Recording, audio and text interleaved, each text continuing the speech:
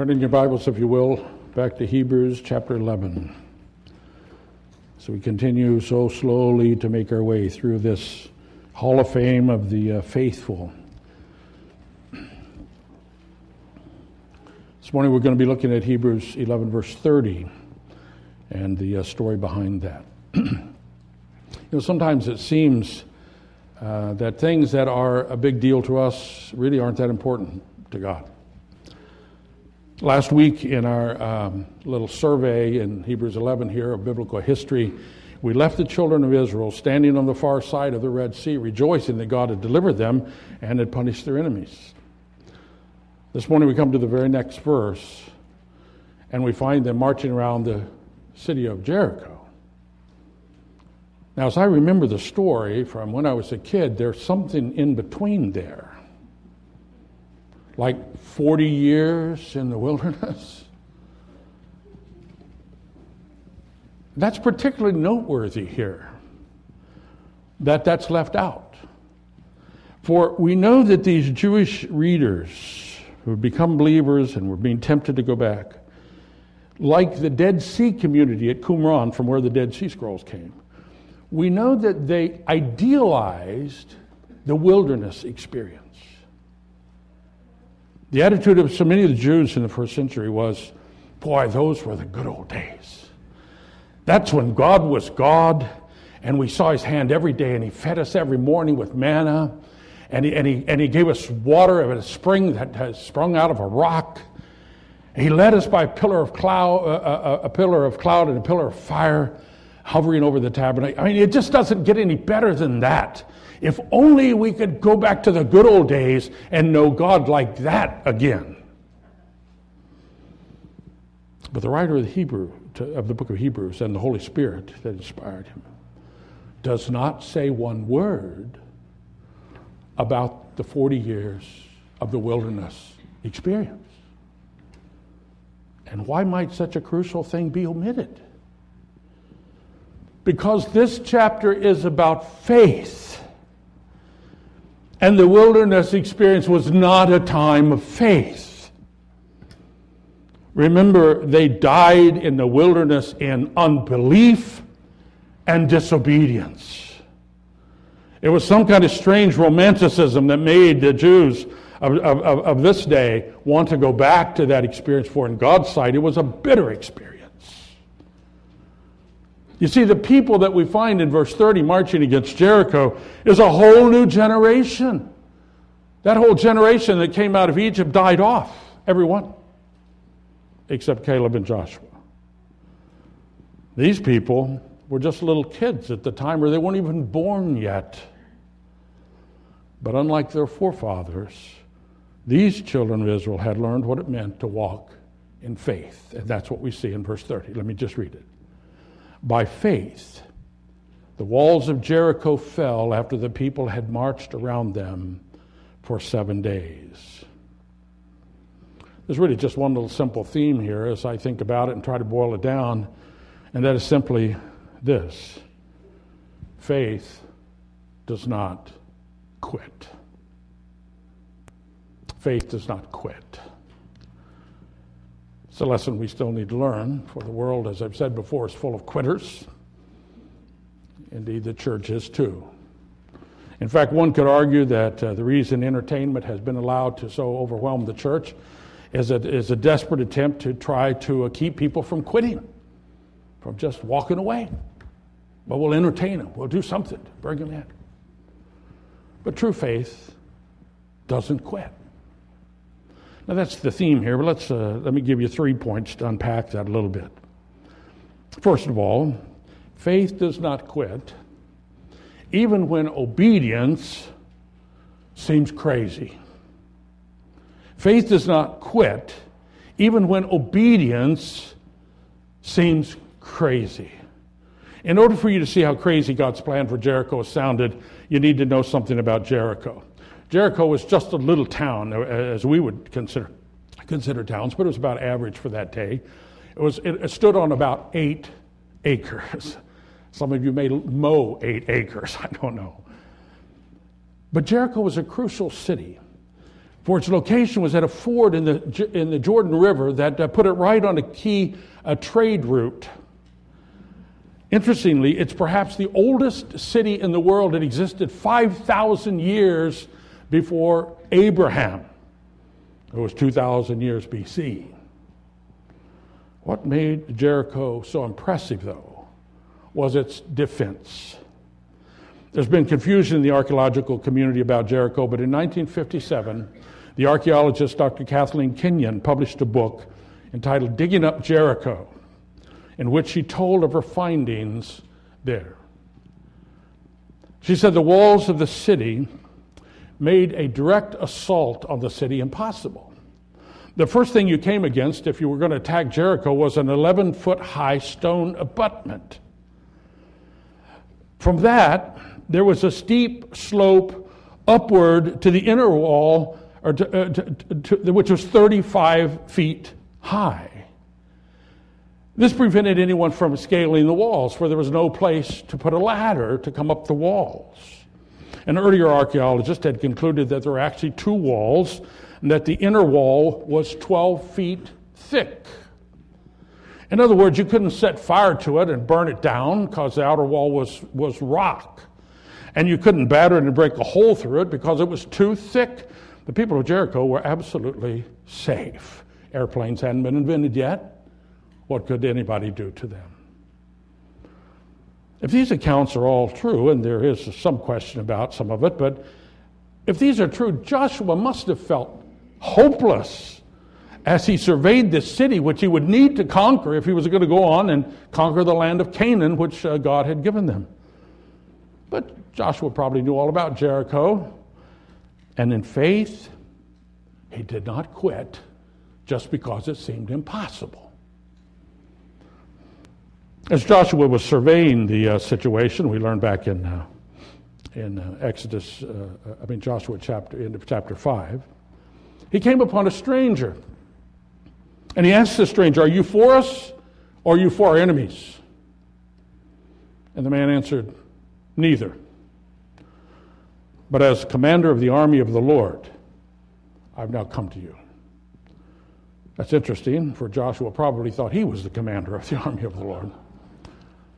But Joshua recognized that this was a messenger of the Lord God, and he fell on his face before him. And this messenger brought God's plan of attack, which was pretty simple. Joshua, here's how you're going to attack the city of Jericho. Every day I want you to line the people up in this specified order. There's some fighting men, a guard detachment, and behind them then are 7 priests with ram's horns, and then the Ark of the Covenant, those carrying that. And then the rest of the fighting men are behind that. And I want you to all line up and march around this city. Now, it's not very far. It's about 4/10 of a mile. Probably this string of people would almost stretch the whole way around as they marched around it. But I want you to march around the city with the priest blowing the ram's horn, but the people not saying a word. And when you finish, go back to your camp. The next day, I want you to gather everybody up, and I want you to put them in the same order again. The guard up at the front guarding the Ark of the Covenant, the priest with the ram's horn, the Ark of the Covenant being carried, and the rest of the fighting men. I want you to march around the city again with the priest blowing the ram's horn, but the people not saying a word, and go back to camp. The third day, I want you to line all the people up in exactly the same order and do the same thing. And the fourth day, the same thing. And the fifth day, the same thing. And the sixth day, the same thing. And then on the seventh day, I want you to line everybody up and I want you to march around the city in that order 7 times. And the priests will all blow the ram's horn and the people will shout. And the messenger of the Lord says, and the walls will fall down. And everyone can just go forward into the city and take the city. Have you ever heard anything so crazy? That's insane. What kind of plan is this? Joshua, to his credit, did not break out laughing. He proceeded to do what God said. And it may be somewhat remarkable, the people followed him and agreed to do it. For faith does not quit just because obedience seems crazy. You know, there's some crazy things about our faith, too. Have you ever thought about that? You normally don't think about them unless you're talking with an unbeliever. They'll point them out to you pretty quick. The fact that God would send us out into a hostile world armed with words. The fact that God says he foreordained who would be saved and absolutely none of them will be lost. So now you go out and call them to repent and believe and be saved. That's crazy. That seems contradictory. The fact that God claims absolute sovereignty over everything that happens. And yet he calls us to get on our knees and ask him for things. The fact that God repeatedly tells us that the way to gain our life is to lose it. That the way to be first is to be last. That the way to be great is to be humble. That the way to be forgiven is to stop defending ourselves and plead guilty. Sounds crazy. And then sometimes God sends us to serve him in situations that absolutely blow the mind, seem impossible. There's often a craziness about Christianity, but faith does not quit just because obedience is impossible to understand and seems crazy to us. That's the first thing we learn. Second thing we learn here is that faith does not quit when it sees no results. Faith does not quit when it sees no results. We're very result-oriented people. In fact, does it work is the ultimate test of truth for a lot of people. If it doesn't work, it can't be true. But this battle plan God gave Joshua for the capture of Jericho did not seem likely to work. Nonetheless, the first day they all formed up in the proper order and they began to march.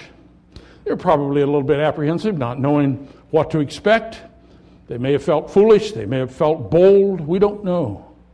They finished their procession around the city of Jericho and they returned to their camp. And what happened? What did they observe? What success did they have? Nothing. Maybe tomorrow. Next day came, they got up early, they formed everybody up, and they marched around the city, and the horns blew, and the people didn't say a word, and they got back to the camp. Nothing had happened.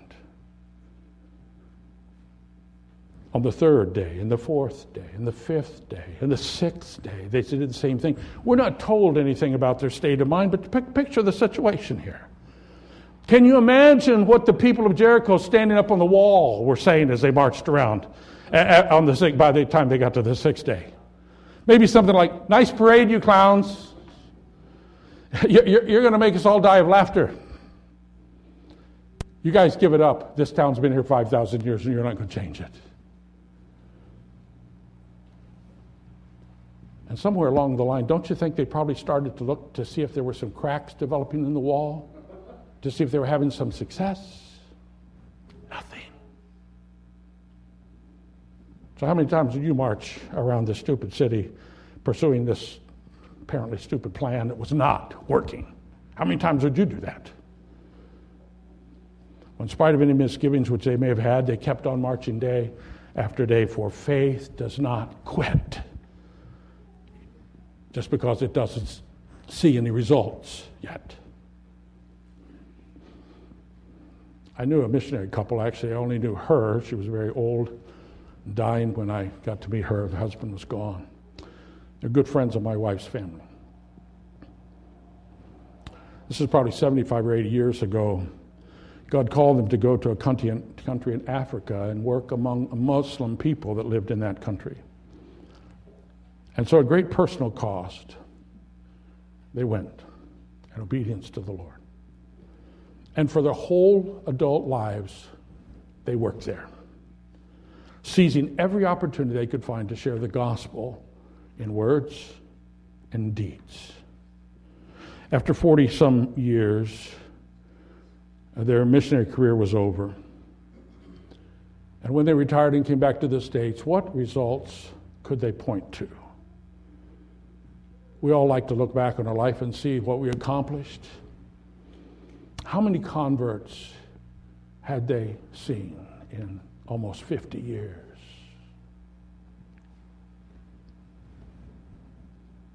One. This is not a made-up story. One. They had faithfully planted the seed of the gospel. They had faithfully watered the seed they planted. But God never granted a harvest in their lifetime. Only later would others reap the fruit of their labor. And that's what faith looks like sometimes. It just does not quit, even though there seem to be no results. That's the hardest thing, isn't it? The lack of results. You labor to make your marriage work, and it seems like nothing changes. You give yourself to raising your kids, and it seems that all you get is tired. You try to do your business and run your business with integrity, and all you get is criticism. You don't prosper from it. You commit yourself to greater faithfulness in your Christian life, and not only do you not see progress, it seems like actually the struggle gets worse sometimes. Do not despair, brothers and sisters. God has not demanded success of us, only faithfulness. Keep marching around the walls like I told you. The results are in His hands, and scheduled according to His timetable, not yours or mine. Faith believes that enough to be faithful even when it does not yet see any results. Third thing, faith does not quit until God gives victory. Faith does not quit until God gives victory. And so in the siege of Jericho, the Israelites came to day 7. If they were having any misgivings, this day must have been especially hard. For on day 7, they marched around the city again, and again, and again, and again, and again, and again, 7 times. And then God has commanded, the ram's horns blew, and the people, I think it probably took some faith for them to do this after all these trips around the city. The people shouted exuberantly as if God had given them the victory. And without warning, the walls collapsed, and they rushed straight in from every direction and conquered the city without difficulty. So what made those walls fall? Who knows? God did it. Don't know what He used. The great early church preacher, St. Chrysostom, remarked, "Assuredly the sound of trumpets is unable to cast down stones, though they blow for 10,000 years. Only faith can do all things." Or as F. Bruce comments, archaeology can throw much light, but the forces that operate in the unseen realm, such as the power of faith, cannot be dug up by the excavator's spade. The truth is, there is no other explanation, but none is really needed. It all happened exactly as God had foretold. All Israel did was to put their faith in the Lord and in the power of His mighty hand, a faith that would not quit but kept doing what He told them until He gave them the victory. So this morning I encourage you, victory is coming. The struggles of your soul are not going to go on forever. The same Savior who saved you will certainly bring you to maturity. The conflicts of this life may be difficult and persistent, but the Lord promises us victory, the victory of His peace even in the midst of the conflict, and ultimate victory in eternal life.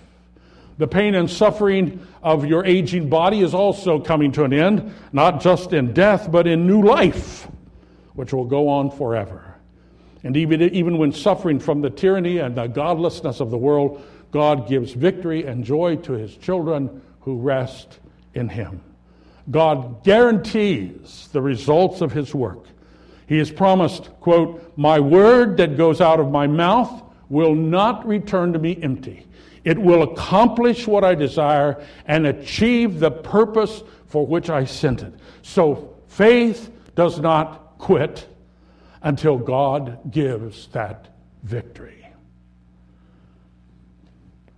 One simple theme to take home: faith does not quit. This was the issue with the original readers of Hebrews, remember? Would they quit or would they persevere? At the end of chapter 10, before all this long litany of people of faith started, at the end of chapter 10 we read, "You have need of endurance, so that when you have done the will of God, you may receive what is promised. We are not those who shrink back and are destroyed, but those who have faith." In their time of trouble, they needed to persevere, to refuse to quit. And quitting's not an option for you either, no matter what the reason. Is following Christ making you look like a fool? Well, don't feel special. That's what the apostles experienced already. Paul writes, we're like the scum of the earth. In another place, we're fools for Christ's sake. Oh, and you don't see any results for your perseverance? Well, Abraham waited his whole life and never received the land that God promised. In fact, we read earlier in this chapter 11 that all the patriarchs died in faith, having not received the things promised. Moses came out with a great division. He was going to help his people in Egypt, and he spent 40 years tending sheep out in the wilderness before God called him and sent him back. God's timetable is different from yours, and results are his business. Your business is to not quit. That doesn't mean the victory will never come. It came to the children of Israel in the overthrow of Jericho and the conquering of the land of Canaan. It came to them in many ways. It came to the prophets. Ultimately, when Jesus was born, that they had prophesied for so many years. It will come to you and me in God's own time. You will be forever victorious over sin. You will know the complete fellowship of the Lord. You will know the end of the struggle. You will live in the reality of eternal life with God. Don't quit when the victory is so certain. And as I worked on this, I thought, could I help to think about the reformers of the 16th century? They too had to be crazy. Sure, there was corruption and false teaching in the church, but the church was not like churches today. It was monolithic. There were no other churches to flee to. Plus, the church there was no theological freedom to think for yourself. Plus, the church wielded not only spiritual power, but the power of government, the power to tax, the power to imprison, the power to execute. And the church did not look with favor on dissent. And yet, here came these reformers, daring to point out that the practices of the church did not agree with the word of the God who established and owned the church. And for many, the consequences were brutal. Many lost their positions in the church, their positions in universities. Many were imprisoned, some were executed. In France, for example, the reform group called the Huguenots was brutally opposed, so that the Reformation never really ever took hold in France. But they did not quit. They did not quit. And God, in his grace, gave his faithful servants great victory. And the church was reformed. The gospel was recovered. Sola gratia, by grace alone. Sola fide, by faith alone. Solus Christus, it is through Christ alone. And the church was purified in regard to its integrity and its purpose. Sola Deo Gloria, for the glory of God alone. And the word of God was put into the people's hands. Sola Scriptura, that we may know God as he's revealed himself in the Bible. And what was true for Joshua and the children of Israel, and what was true for the New Testament apostles. And what was true for the Jewish believers who received this writing of the book of Hebrews, and what was true for the great reformers, is still true for us today. True faith does not quit. Amen. Let's pray. Well, Father, you know us, and you know where our struggles are, and some of our struggles are very public, and some are very private. Some are painful, some are subtle. Oh God, give us faith to not quit, to not throw in the towel, to not give up, to not run to something easier, to not compromise. Oh Lord, give us a heart to see the big picture of who you are and what you're doing, and to persevere until the end, when we know your great salvation complete in a new heaven and a new earth in which we dwell with you. Thank you, Lord, for the example of your people and for the encouragement it is to us. In Jesus' name we pray. Amen.